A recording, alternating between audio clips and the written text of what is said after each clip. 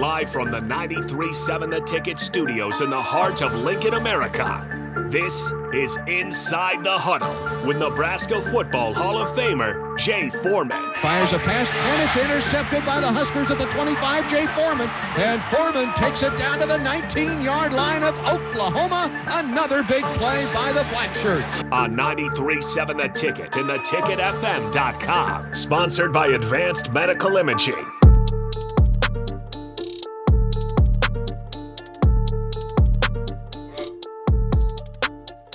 Hey, good morning.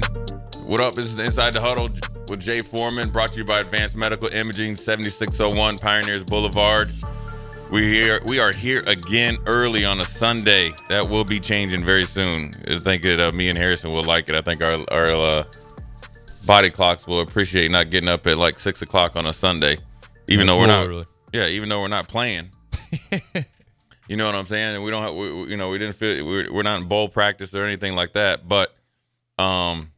Still, nevertheless, I feel like Inside the Huddle has grown enough to move it to a different time. So, in the next week or two, it'll be an announcement when we will be moving, most likely to a Monday slot, 12 to 1, once a week, along with some other potential schedule changes. But that's some exciting news, and definitely be excited to sleep in every once in a while. And you know what, Harrison, we still have the 7 a.m. time. The one thing about 7 a.m., Harrison, nobody wants this time.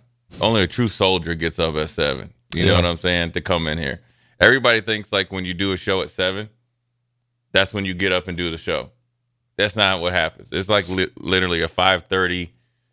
Hit a snooze a couple times. How many times do you hit snooze? I try to keep it at 2. Right. But I know that shower, like I'm taking like a 1-minute shower out the door because I'm hitting it a couple too many times. Yeah, I'm a 4 snooze. Now it depends if I spend too much time in the garage. Big shout out to the garage, by the way, where we had the live pregame show, postgame show, in-game kind of commentary. We got some friends that like Fat Bottom Betty. So if anybody that owns a cigar shop, you want to donate, we are up for that. Shameless plug there. Early in the morning, Harris. I'm going to do it all, man. I'm just going to go ahead and just press everybody's buttons. Then I'll shower at night. Okay? So then that allows me to go to about 4.5 to 6 snoozes. So what I'll do is, here's the plan, is if I know I got to get up early, so I'll set the alarm at 5:30, knowing I don't have to get out of the house, right? So then that gives me more snoozes.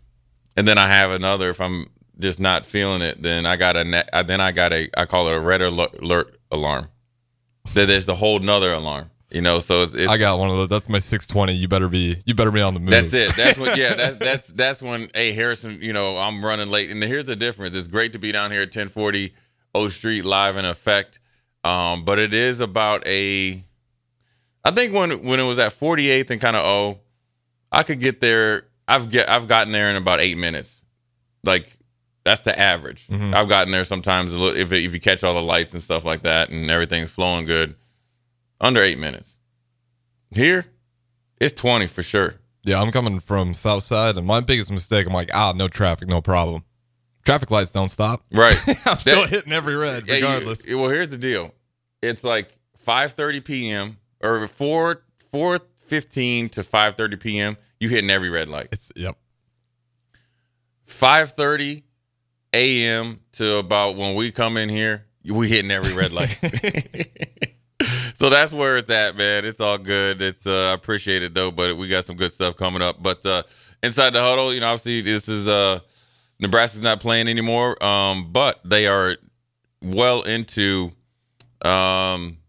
recruiting season. That is recruiting, trying to put the finishing touches on their early signee classes, which is coming up December 20th, I think. And we'll have a, signing day show. It'll be all, 6 a.m. to 6 p.m. probably. And then they are into the transfer portal recruitment as well, which is huge. I think, it's twofold, Harrison. I want your opinion on this. Is like, Matt Rule's came in and done a good thing of kind of reshaping the culture and taking what was done, in a positive light before, doing his thing. I think Nebraska has a pretty good handle on initial NIL, as far as like making sure the guys that are, I'll call them homegrown, right? Those are the guys that are, you've been recruited, you've been in the program. Their NIL, I think, is pretty good. And I think the lines of communication, I keep saying, I say it all the time on Old School, that has been pretty good. And that, therefore, the lines of communication, if it's clear and honest, and you have, I call it tangible facts of backing up your words as a coach and as a player, where it works out in a positive manner, or if you get held accountable if you don't do something, athletes are adaptable and can handle that. So that's why you have only four players from Nebraska when you haven't made a bowl game in some years. In this team here, you don't have a mass exodus of players in the transfer portal, at least as of yet. Knock on wood.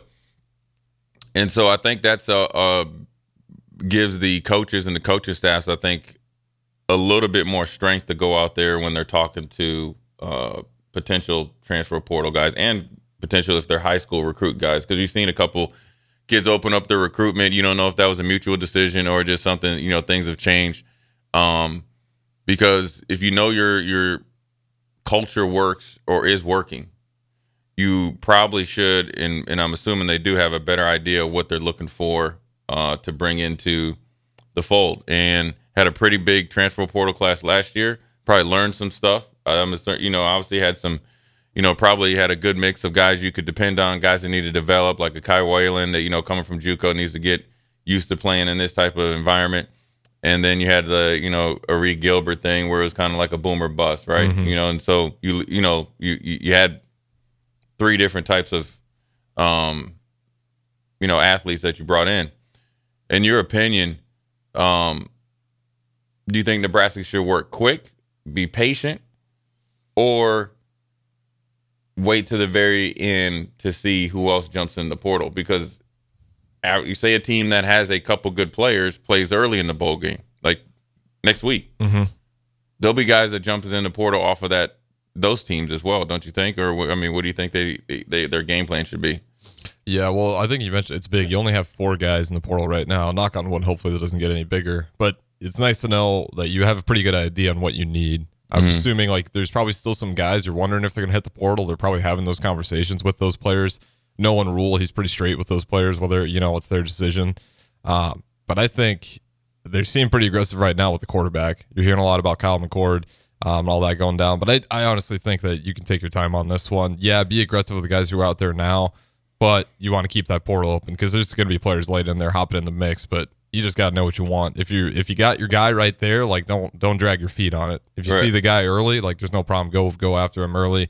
But there'll be some guys here, maybe some wide receivers down the stretch that hop in the portal. Maybe we can get those in the mix. But I do think they're pretty aggressive right now. The way it seems, it looks like they're attacking the portal aggressively early. Yeah, especially with the quarterback position. Obviously, it's been something that they want to address, and they don't have to come out and say it. It's the actions, right? And that's what you want. I think people would have some issue if they were just staying pat. And that's in this day and age, college football, you can't. You cannot. Even though the college football playoff teams are set, I can guarantee you they're having meetings about who's in the portal and what they potentially need in the portal for next year. You're going to have guys declare for the NFL draft. You're going to have guys that are going to jump into the portal, maybe even as soon as after the first college football round of playoff games, right? And then you have people that flip or kids that flip commitments, decommitments, and then they might even say, you know what, I don't want to sign to the later signing period. Well, then you don't know whether they're coming or not. So that your roster is constantly, I wouldn't say in flux, but it could be some change. So I think it's one of those things that it's good to see that they're out there trying to, get the initial intel on them, meet them, and see them, and then you see some guys that end up, already kind of like the Baylor quarterback that maybe Nebraska met with. He's going to Mississippi State, so obviously he's off the list. And then they obviously spent some time with Kyle McCord, Michigan State's true freshman quarterback Levitt, and then Will Howard. And so I think it's just one of those things where the fit and the dynamics outside of football all work together. And look, Kyle McCord, I think, has 1 year. Will Howard has 1 year. Levitt has 3 more years, of eligibility left. And so you have to make sure you have to, make a good decision that what you're trying to do and build your program and really what you're expecting as soon as next year, possibly out of whoever comes into the transfer portal and, Heinrich Harburg and Chubba Purdy,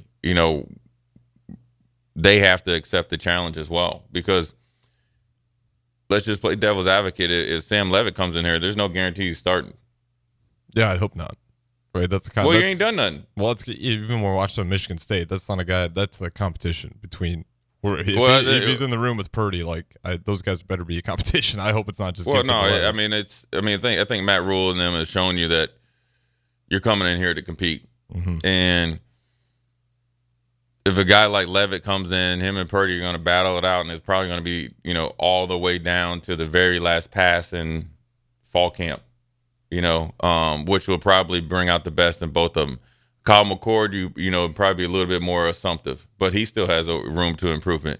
Will Howard along the same. And, when you look at, and who knows who, and the one thing I'll say this, Harrison, is I think this staff does a good job. They probably have a couple guys they're talking to that nobody even knows on the good old message boards and X and others. And all that. And that's fine. Mm-hmm. And really, that's what they should do. And part of it is they're doing their business, doing their due diligence. The other part is that they don't want to play their hand for another potential team to snag them away from them. So, look,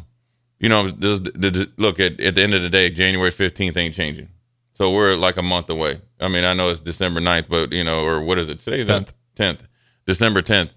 You're in there. You're a month away. So 4 weeks goes by quick. And so it's not only the quarterback position. I'm sure they're going to look at, some other position groups. But, the one thing that they also have to do is make sure that they're, open and honest with the guys on the team. And it's whether it's the tight end position, running back position, linebacker position. You can never have enough pass rushers or defensive backs as well. So if somebody falls in their lap, you gotta take them, because we're not in a position to say, all right, we're already set. And one of the guys I think that you could count in the transfer portal or in this kind of recruitment class is Marcus Buford. I think they waited as long as they could, had some injuries. Obviously, Deshaun Singleton got hurt. And then you have Omar Brown declare for the draft, right? Who I think Omar could have came back and done himself some good, but I think he'll, make a team somehow, some way in the NFL. Well, then you're like, okay, well, that's a guy that was probably our most consistent safety and rover or whatever you want to call it. Well, he's gone. Well, you get 2 guys back because you get a leader in Marcus Buford that gives you position flexibility, and then you get a guy that can make plays. And also, you got him into live action without, jeopardizing himself and his career getting hurt in those last 3 or 4 games. So I think with that being said, you should feel very comfortable if you get Isaac Gifford back, Buford, and Deshaun Singleton. You would have one of the better, let's just call them safety groups or mix of guys coming back in this Tony White system. But you lose a lot at the linebacker position because you lose Luke Reimer, who's your tackler, and then you lose Nick Heinrich from leadership standpoint and injury, kind of retired, and then you don't know what John Bullock's going to do. So that's the only dude you got back, guy that was kind of like a hybrid, found a position, doesn't really have a lot of experience, and then so now you got to really try to replenish it rather quickly, and linebackers are thought of as a dime a dozen. You know what I'm saying? Unless they're really special, right? Levante David and all those dudes. Right. But then also those dime a dozens can turn into bronze of booty. I'm serious. Because the funny thing about linebackers, either you can play it or you can't. It's like there's no in between. You know what I'm saying? And if you want an example of Northwestern, they've always had the good linebackers. They got a good linebacker tradition, linebacker coach. It's Penn State. It's either you can play it or you can't. And so you got to have the natural instincts to play it. You got to be extremely smart, tough, selfless at a lot of times. and you're replacing two guys that logged a lot of playing time and made a lot of plays. And more importantly, I always talk to people about this, Harrison. I want your opinion. It's the practice reps as well, because that's where the development comes from. Talk about that, how to replace that, because that allows just practice to flow easily versus putting a knucklehead Jay Foreman in there as a freshman and never knowing what you're going to get on a day-to-day basis. Yeah, with Tony White, this is one thing. It seems like all the guys get a little bit of the mix. They're moving them around a lot. So to replenish those practice reps, you hope you got a guy in the wing that understands the system, so you're not just putting up scrubs against each other. Right. But with Tony White, I'll say this much: for how much they rotated guys around and all the defensive guys talking, they all seem like they understand the defensive scheme top to bottom, despite the position. And that's one thing with Tony White, where I wonder if that's why they're able to have so much success this first year in a 3-3-5. It looked like all those guys top to bottom understood their role. And if I fail at this point, I'm going to put pressure on my linebacker, so-and-so the safety on the outside. So, I think the best way is just educating the guys. And I do think they got some guys back there.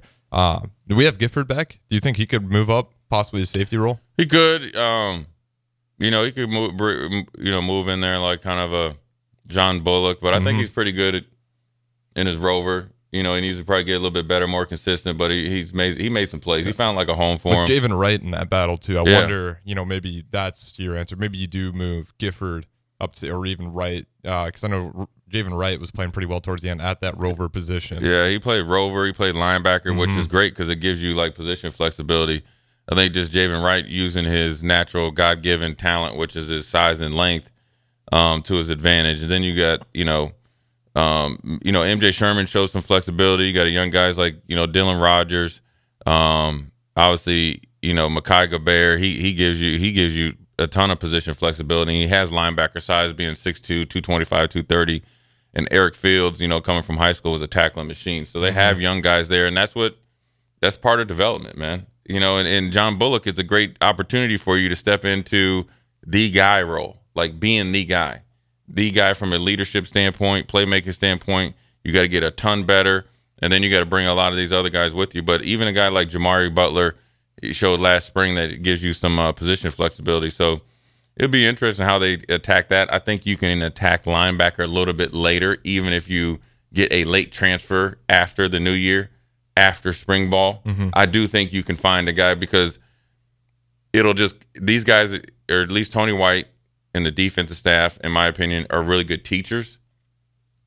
So that's how they can have a Jay Foreman transfer after May when school's out, and get into it and be able to play by the first game and be effective. So I don't think that's as imperative as the quarterback position. Maybe another running back based on the injury history, and a wide receiver, and a kind of I call him a two-way tight end. They have to sell on offense. They don't have what the defensive problem is where if their pitches, it's like, look, we got a system built. You can plug and play. Year one, that defense is rolling. Like, you can get a lot of offense. You got to convince those guys it's not going to be like year one. This is what we're trying to make it. The defense, it's like, here's the product. We can plug you in here and play. Yeah. Offense, you got to show them the dream. Because I doubt, our quarterback's trying to be the leading rusher again next season. You know what, Harrison? That's good. We're going to touch on that before we go to break.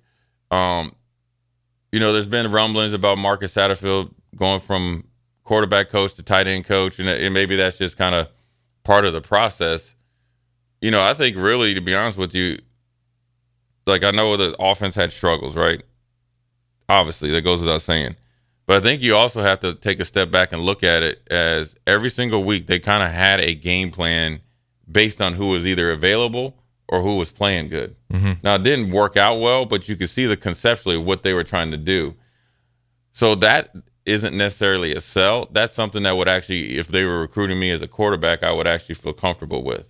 Because if you're telling me this is what I have planned for you, I can actually, now it's not the best thing, picture to look at times, but if I'm more of a drop back quarterback that can run when needed, then I already know and I trust you that you're not going to ask me to be the leading rusher quarterback. You actually you made a game plan and called plays in order just to win the game.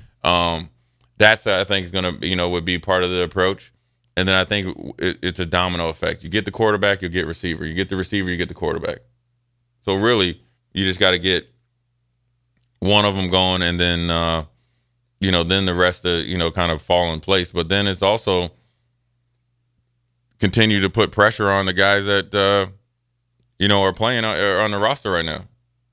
The Malachi Colemans, the Dawsons, Jalen Lloyds. You showed a couple flashes, a couple plays here and there, but you need to step way up. This is because at the end of the day, they play a lot of receivers, so everybody's going to have a chance to prove themselves. But more importantly, you got to get better on a continuous basis and don't rest on your laurels. Nobody's entitled to playing, and whether it's high school or college, you're not entitled to anything. You earn it every day, and then the payoff is in the game. And so if I was on this team, and I was say if I was a linebacker on this team, and I would just assume that knuckleheads like us, these talking heads, are saying that they need linebackers, I'd be working right now.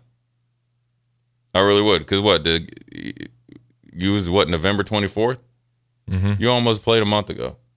Yeah, and everyone else, there's a lot of teams still practicing and working right now. Right. So if you really want to get ahead, you shouldn't be doing nothing. All the good teams are still playing and working out. Right. And so you want to be, and this also trains your mindset on the mental clock and physical clock that you're going to finish out the season when the whole college football season is over.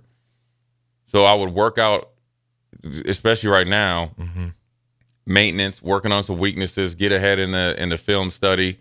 And then once college football playoffs is over, take a week or two off, and then I'll be 5 steps ahead in winter conditioning. You won't get worn out.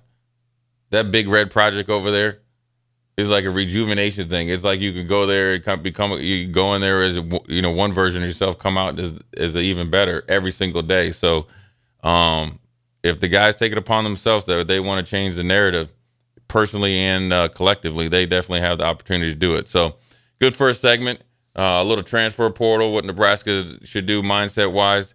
When we come back, we're going to jump into the college football playoffs, kind of do our picks and see what we do, and then we'll talk about the Heisman winner last night. Big congrats to Daniels. We'll give our opinions on that as well. Jay Foreman, Inside the Huddle, brought to you by Advanced Medical Imaging. We'll be right back.